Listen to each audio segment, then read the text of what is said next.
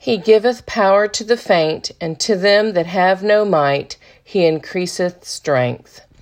That's today's bold truth coming from Isaiah 40, verse 29. You know, this is one attribute of God that is exercised constantly towards those who are in need. He giveth power and strength to those that are in need. You know, it says the most vigorous and powerful men may faint under strain and utterly fall, but they that wait on the Lord shall renew their strength, mount up with wings as eagles, run and not be weary, walk and not faint. So today, if you have no might, if you're feeling a bit faint, know that he giveth power and he increases strength. Have a blessed day. Be sure and ring the bell and subscribe to us. We'd love to connect with you too. We're on Facebook, Instagram, Twitter.